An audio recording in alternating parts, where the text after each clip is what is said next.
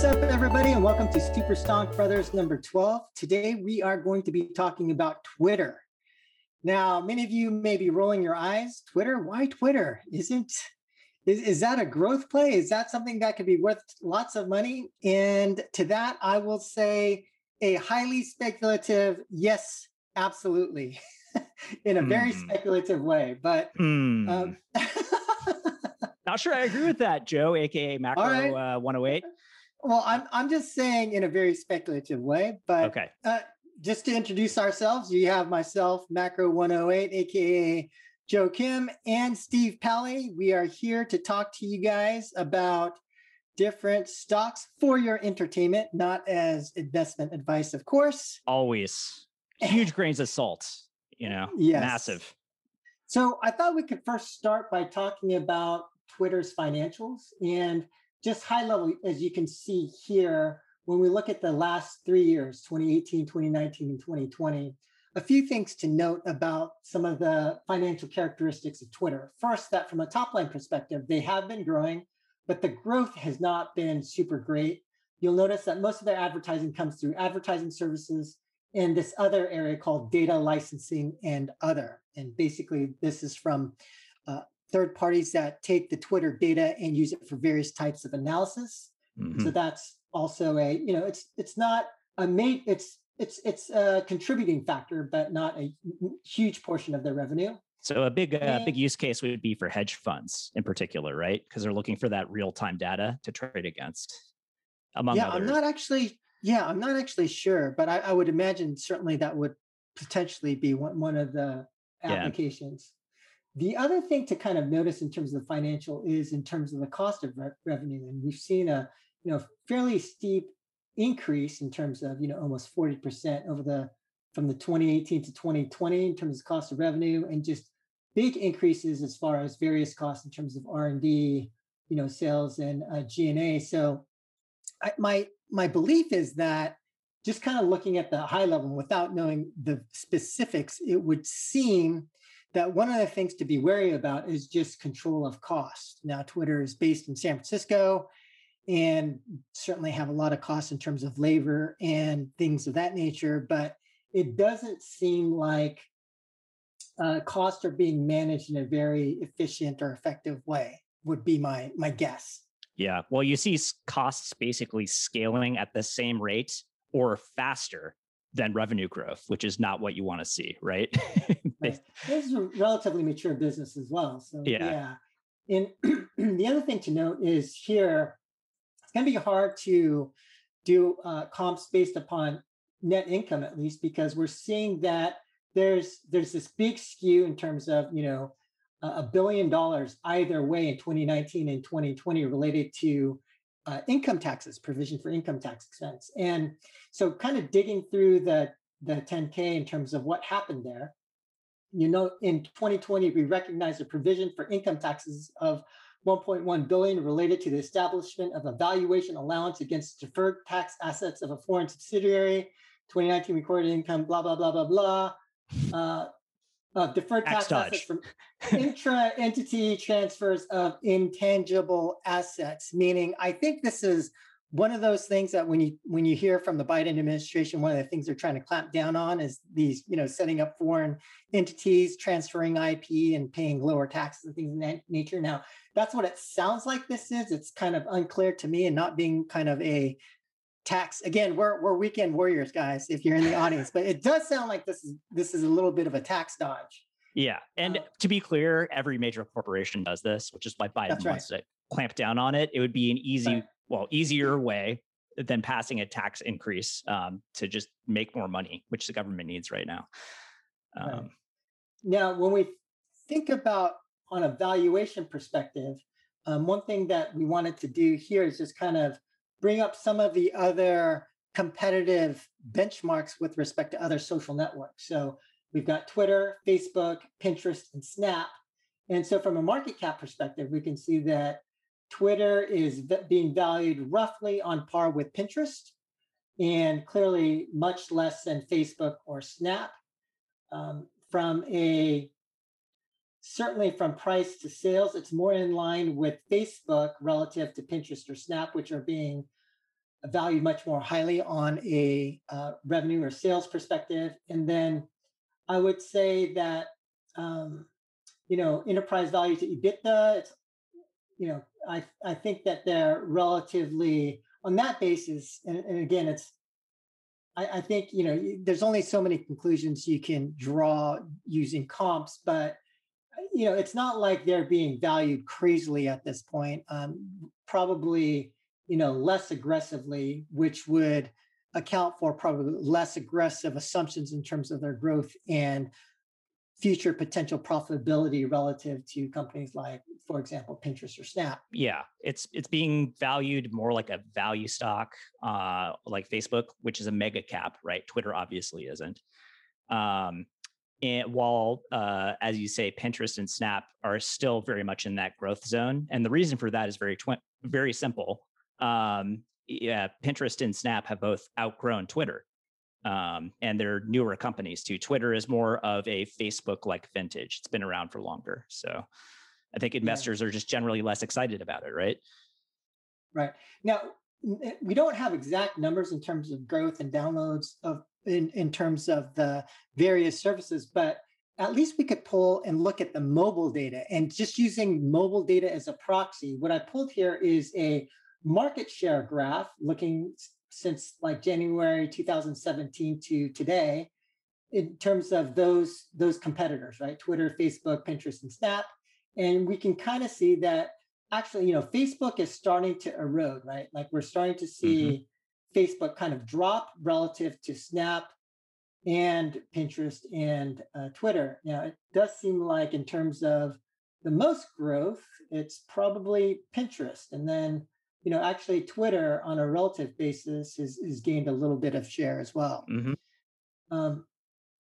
Just looking over the past couple of years, and this is from their latest quarterly filing, is that what we're seeing is that from what they're calling monetizable daily active usage, that's grown fairly steadily. And the difference in terms of what they call MDAU versus DAU. So DAU was just daily active users, but the way that they try to account for example, bot accounts and other accounts which they won't be able to monetize, right, is by calling it monetizable daily active usage. And so I know from my no Russian security services counted in this. I know from my own Twitter account now, I think I have probably like 100 real followers, and I think the rest are just like old bot accounts from back in the old days when they had like, add this to get free coins in right. Clash Royale and things like that. They had all sorts of weird stuff going on back in the day. So anyway, but you can see here that there was a fairly significant growth. Now, this growth is actually a little bit exaggerated because this isn't a scale from 0 to 120. They start from 120 to 200. So the growth seems more dramatic, but it has been kind of leveling off, as you can see here. And in terms of one of the big differences as well, when we look at, let's say we're comparing Snap, which has had a lot of investor interest recently relative to Twitter, is the distribution of its users. And so we can see here that the distributions of users as far as a age demographic is more evenly split, and as opposed to Snapchat, where we can see here that Snapchat clearly skews much younger. And I don't know, did you have any other thoughts on Twitter before we talk about sort of the growth drivers and risks, Steve? Yeah, I have some thoughts. Okay. So Twitter underwent a long period of stagnation under the leadership of the previous CEO, Dick Costolo, who frankly just didn't do a good job. Jack Dorsey was a co-founder of Twitter, and he stepped away for a long time. He came back in, I think 5 or 6 years ago now, first as sort of an interim CEO after Costolo left, but then he became full-time CEO, right? And the user base started to grow again, but the growth has not caught up with its competitors, especially the new competitors, right. Like like Snap and Pins, as we were talking about. Snap is at 500 million monthly active users. Pins about the same number. Twitter is at 320 million monthly active users. And this is funny because we think of Twitter as like ubiquitous. Everybody's on Twitter. Everybody uses Twitter, especially after the last presidential administration, right? Where policy was being made on Twitter, right? Incredibly powerful platform, right? But in fact, Twitter hasn't grown that much. It's grown well, but in its competitive set, it's kind of fallen into like 4th or 5th place, depending on whether you consider Facebook and Instagram a single company or two companies, right? Yeah, or two and properties. We are seeing it level off. So yeah, and we've seen it level off. And yeah, I think we can talk more about the revenue stuff and the product leadership. My big thing for Twitter is that Jack Dorsey is a part-time CEO. He's also CEO of Square, which is a very, very, very successful payments company for primarily brick and mortar stores, right? They do sort of reading your Apple Watch to buy stuff, for instance, payment solutions. I think that Square is valued twice as much as Twitter from a market cap perspective, right? Yeah, I think it's about 100 billion Square. Yeah, so a little bit more than twice as much. So I think Jack Dorsey pays a little bit more than twice as much attention to Square. Potentially. Yeah. So I think that kind of plays into your earlier theme of like Twitter is perhaps not the best managed company or the tightest run ship among its competitive set. And it's kind of just like a wasting asset to a certain extent. Now, that's not to say that they're doing nothing. They're doing a lot of product experimentation, and we can get into that too. But it's not as directed or as organized as it should be. And there's not enough intention behind what they're doing. When I look at those graphs, that's kind of what I think. And like, I think the demographic stuff between Snap and Pins, like that's as clear as day. Like Snap has very much won the next generation. And Snap is kind of like, it's kind of millennials and Gen X, right? When I think about Twitter. I totally agree with you. I think that for me, I see a lot of potential in Twitter. Like until like last year, I stopped using Twitter for years. Yeah. And I think it was more because I wanted to read Elon Musk's tweets that I got back onto Twitter, basically. But I do think that, to your point, where it does seem like costs are kind of getting out of control. It's not super well managed. I do think that potentially you've got lieutenants trying to run their own kind of fiefdoms within Twitter, doing their own sort of initiatives, and we can talk about those. But I personally feel that is one of the biggest knocks on Twitter, is that there is, in my opinion, a leadership problem, that they do need to get a full-time CEO. And as much as Jack Dorsey wants to be Elon Musk, there's only one Elon Musk. Jack Dorsey ain't it. He ain't it. So, I mean, look, who knows if Elon Musk is even human, right? No knock on Jack Dorsey. I mean, he's done an incredible job, like world-class job on Square, right? I mean, absolutely. And he created Twitter too. I mean, that's a big deal. Yeah. Like, we shouldn't denigrate him, but like, I can't run two Fortune 500 companies at once. Like, there are limits to human, capacity. And I just think that for me, Twitter without new leadership is probably, in my opinion, a big risk. And so while I do see some potential, maybe that's the next topic that we can talk about. Sure. That I think unless they do get that new leadership, I am personally not comfortable with investing. So let's talk growth drivers and risks. So in terms of some of the initiatives that we're seeing and that have publicly been commented about, there's 3, and then I'll talk about the fourth kind of opportunity, which is just my own speculation. But first, they bought this newsletter called Review, and so they call it Twitter Review, but it's basically kind of like Substack, and the potential to monetize newsletters, essentially. And so for me, I feel like, maybe that, like some people speculate that, newsletters are going to get huge again. But if you look at Google Trends for Substack or Twitter Review, or even top newsletters like Morning Brew, I mean, yes, it has grown, and Substack in particular has grown quite a bit over the last year in terms of how it trends. But I still think that this has some potential to add to Twitter, and it certainly makes sense when you have an existing audience and followers in terms of like that one to N, like influencer to follower relationship, and then the ability to like write a newsletter, potentially monetize that audience.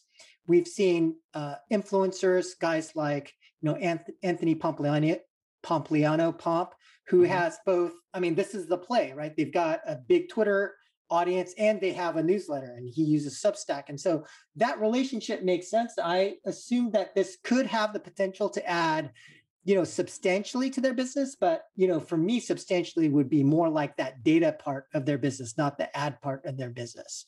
So I view this as like lower potential upside, but certainly something that could be helpful. Now, they've also launched Twitter Spaces, which is a clone of Clubhouse.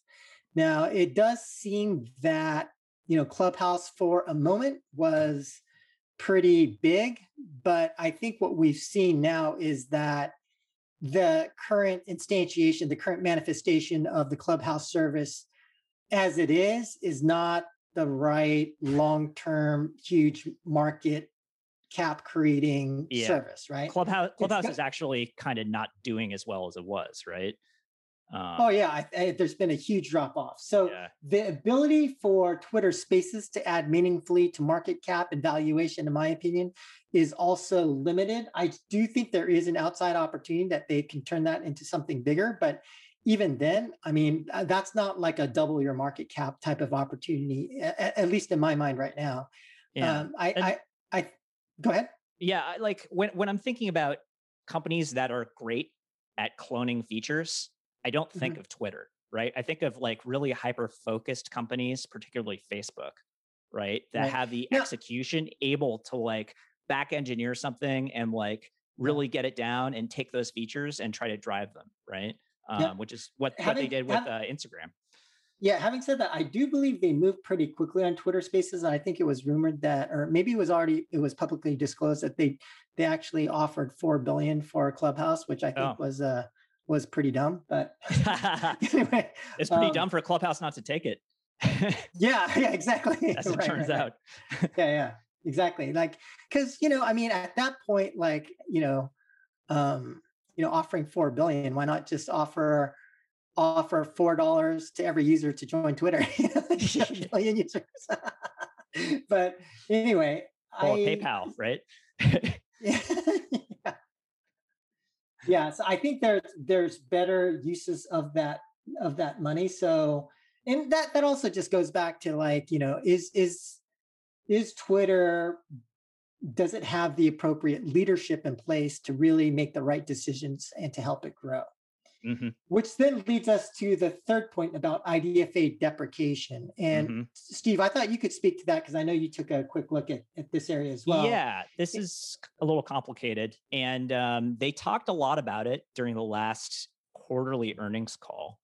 And they were trying to explain basically how their advertising business works and where they're trying to go with it. So obviously Twitter is an ads business. We already talked about that. And it is very heavily skewed towards brand advertising, which is not heavily targeted and does not involve measurement of a response, right? It's more like billboards on the highway or banner ads on the internet. It's a little bit better than that on Twitter, but that's primarily what they're known for. They have some real-time stuff associated with that because Twitter, leverages real-time data and fast follow on world events, right? So topics start trending and you can kind of ride on topics as an advertiser. That's one of their, I guess, their superpowers, if you will, as a product. The thing is, though, they're trying to get to 50-50 in terms of brand versus performance advertising or direct response advertising from what is currently 85-15. So they have a long way to go. And when they talk about their performance ads or direct response business, a very, very big part of that is MAP, which is mobile application promotion, right? And this is what drives Facebook's business as well, although Facebook is like very, very far ahead of Twitter in this respect, this part of the business. And during their quarterly call, they mentioned that IDFA deprecation, which we've brought up numerous times on this show, as being detrimental to performance advertising, would actually help them, which doesn't make any sense until you realize that the vast majority of Twitter's customers had no data partner. They had no attribution provider. So the fact that Apple is now doing attribution, even if it's kind of busted attribution, provides them with more data than they used to have. That's how far behind they were in product.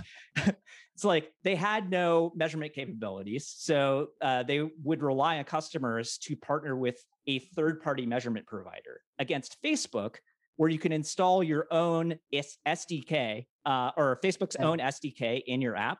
And Facebook would do that data provision for you. They would do that measurement. So Twitter is actually leaning on Apple to do this now, and it actually helps them. They're turning, I guess you could call it a bug into a feature.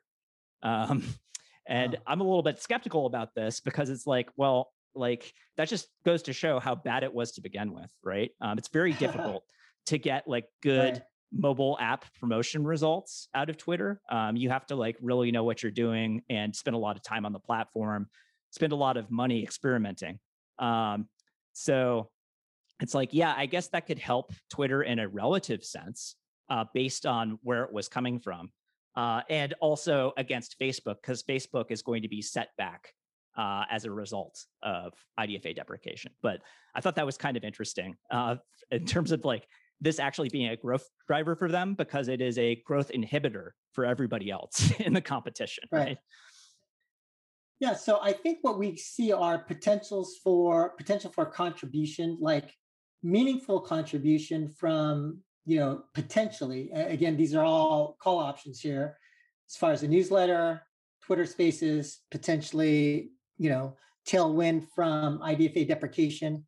But the one opportunity I think could be a game changer for them has to do with this concept, this crypto concept called a social token. And basically, and by the way, I'm going to link a talk that talks more specifically about social tokens, and it's explained pretty well by Richard Kim of Galaxy Interactive, which is one of the main players in terms of the crypto space. But kind of the high level idea is, if you think about what is Twitter, it's basically a one-to-end connection between an influencer and their audience. Now, to date, no one has really kind of provided like a great infrastructure for influencers to monetize their audience. But there is this concept called a social token, and that I think that Twitter can kind of become the center of. And so if they provide their Twitter influencers a way of monetizing, supporting their audience, and being able to monetize different things that the influencers create and distribute to their audience, that might be something that's actually very, very valuable. And and so I think that high level, this, in my opinion, if they were to go into this space, that would be something that has a more meaningful impact. But if I were to kind of look at the overall risk profile of Twitter, in my opinion, I would say that the potential, like the potential for Twitter to just kind of stagnate and go sideways relative to, cleaning up the leadership, relative to like figuring out some of this other stuff, relative to like their costs going out of control. I think the not necessarily the downside risk, but the sideways risk is much higher than the upside risk, the upside potential, in my opinion. Yeah. So go ahead. Sorry. Oh, the one other thing I would say is that, and one of the reasons why I feel more strongly in terms of why would I think Twitter would do something like a social token, because if you look on the Square side, they have been really thinking about crypto a lot. Like Jack Dorsey's been a big proponent of Bitcoin. The whole reason they bought Tidal, and Tidal is like a music service that's competitive to Spotify, for example, is because they saw the potential of creating NFTs, non-fungible tokens created by title artists to sell to their audience. So this whole notion of artist to audience, influencer to audience, and the ability to monetize in that way has already existed. And again, I'll leave a link for people who want to dig more into the details of how this could potentially work and things of that nature in the show notes. That's very interesting. Yeah, that you would put two and two together like that. Yeah, Dorsey is for sure a major crypto proponent. He thinks that Bitcoin, quote unquote, makes everything better. There's some quote like that. He was recently quoted.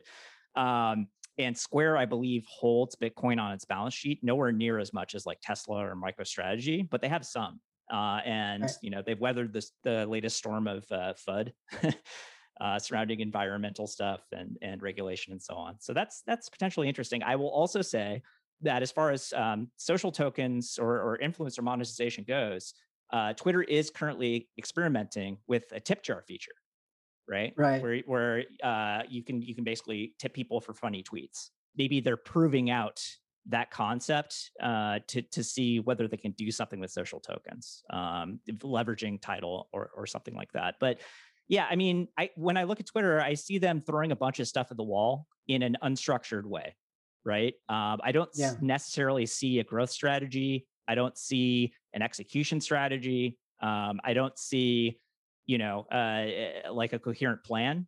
They should pick like one or two things and just go all out, right? They should pick like, there was some talk in the quarterly call about e-commerce, right? Influencers being able to sell stuff on the Twitter platform and like basically have the platform facilitate the entire transaction and maybe bring in Square technology there. That makes a ton of sense, right? That could add major value, but they're doing all this other stuff too at the same time. And I just think Dorsey is pulled in a dozen different directions. He's not Elon Musk. And as you said earlier, like he probably has key lieutenants all advocating for their own initiatives and acquisitions, right? And that's just not what I'm personally looking to invest in.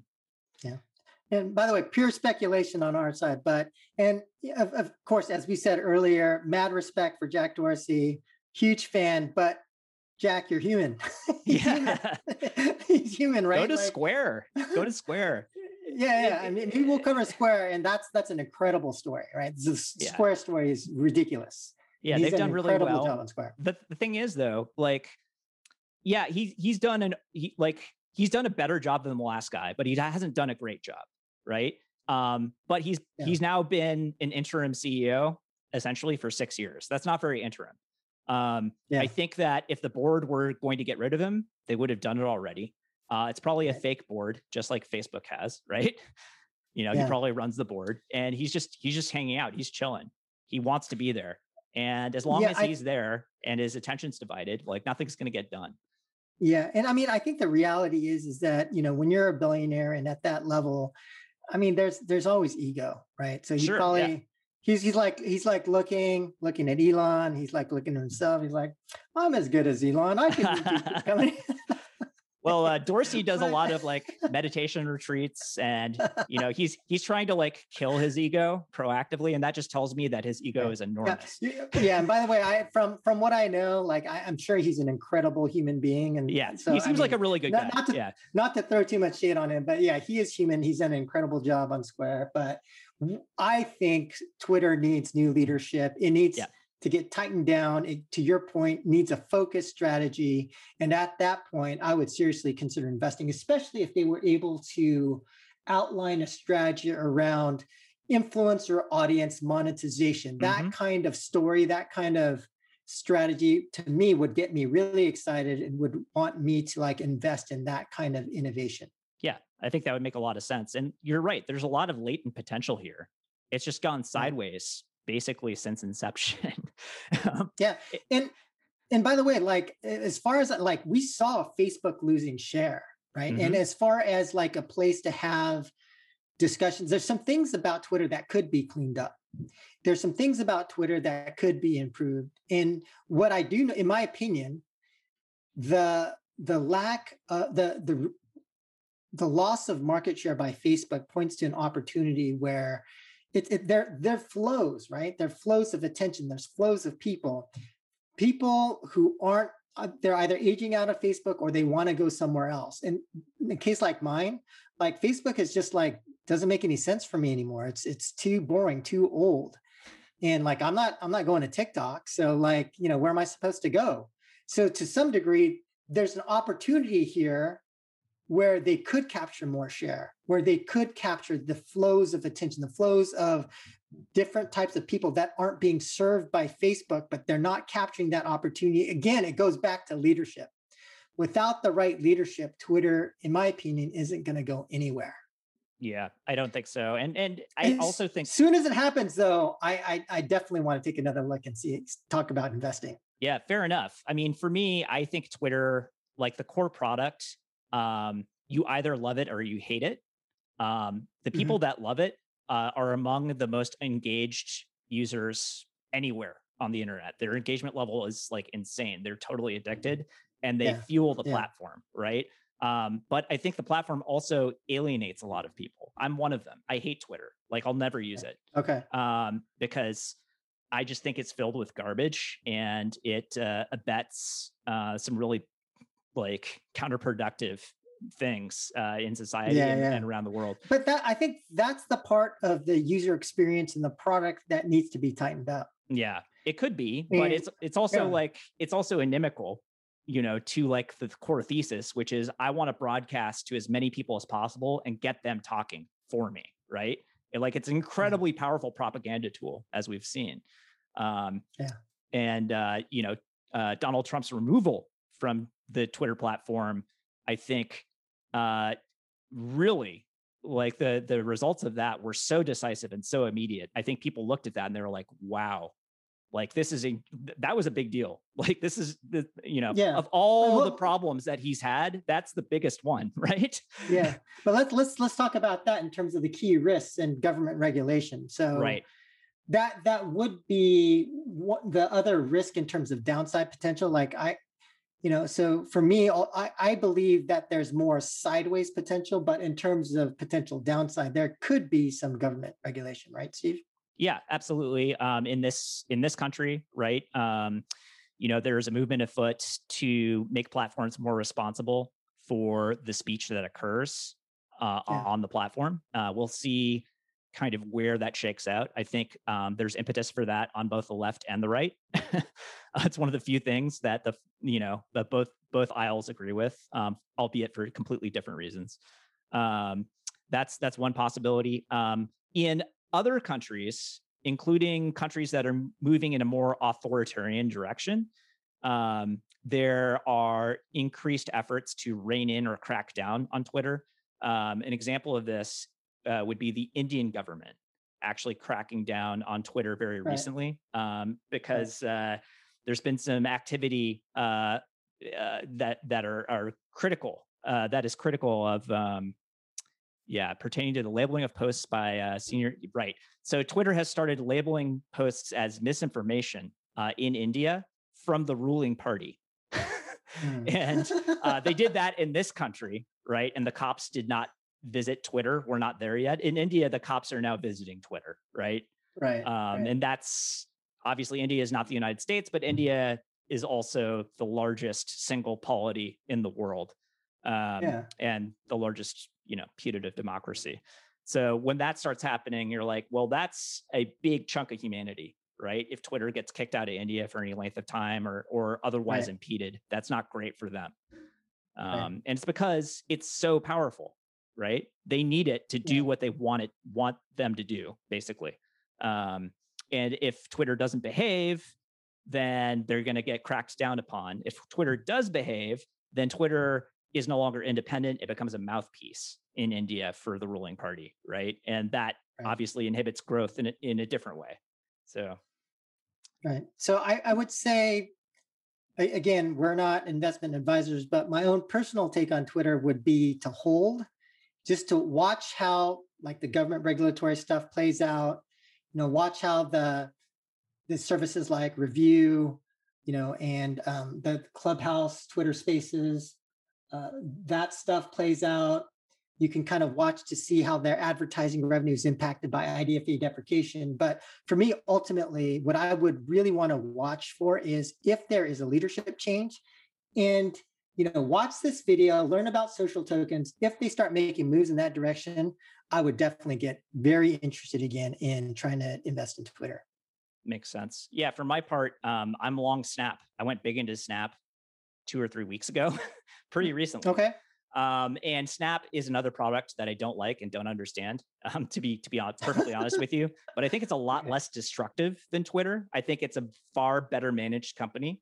That was not always the case. Evan Spiegel was not a great CEO for a long time, but apparently he's worked really hard at improving, and he's like, that company has focus clearly, because it's outgrowing all of its competition, and it's posted frankly spectacular results recently.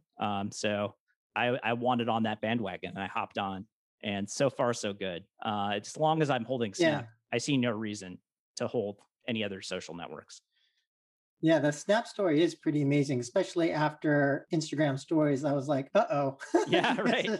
this could hurt pretty bad. Yeah, but they managed to work through that. Not in a way that I understand, again, but the results speak for themselves. They're monetizing really well. They're growing. So yeah, definitely kudos to the Snap team and Evan Spiegel. I mean, definitely have done a good job. Yep, I agree. All right. Well, I think that's basically it. That's it for Super Stonk Brothers number 12. Until next time, everybody. Catch you next week. Bye. See you next time. Bye.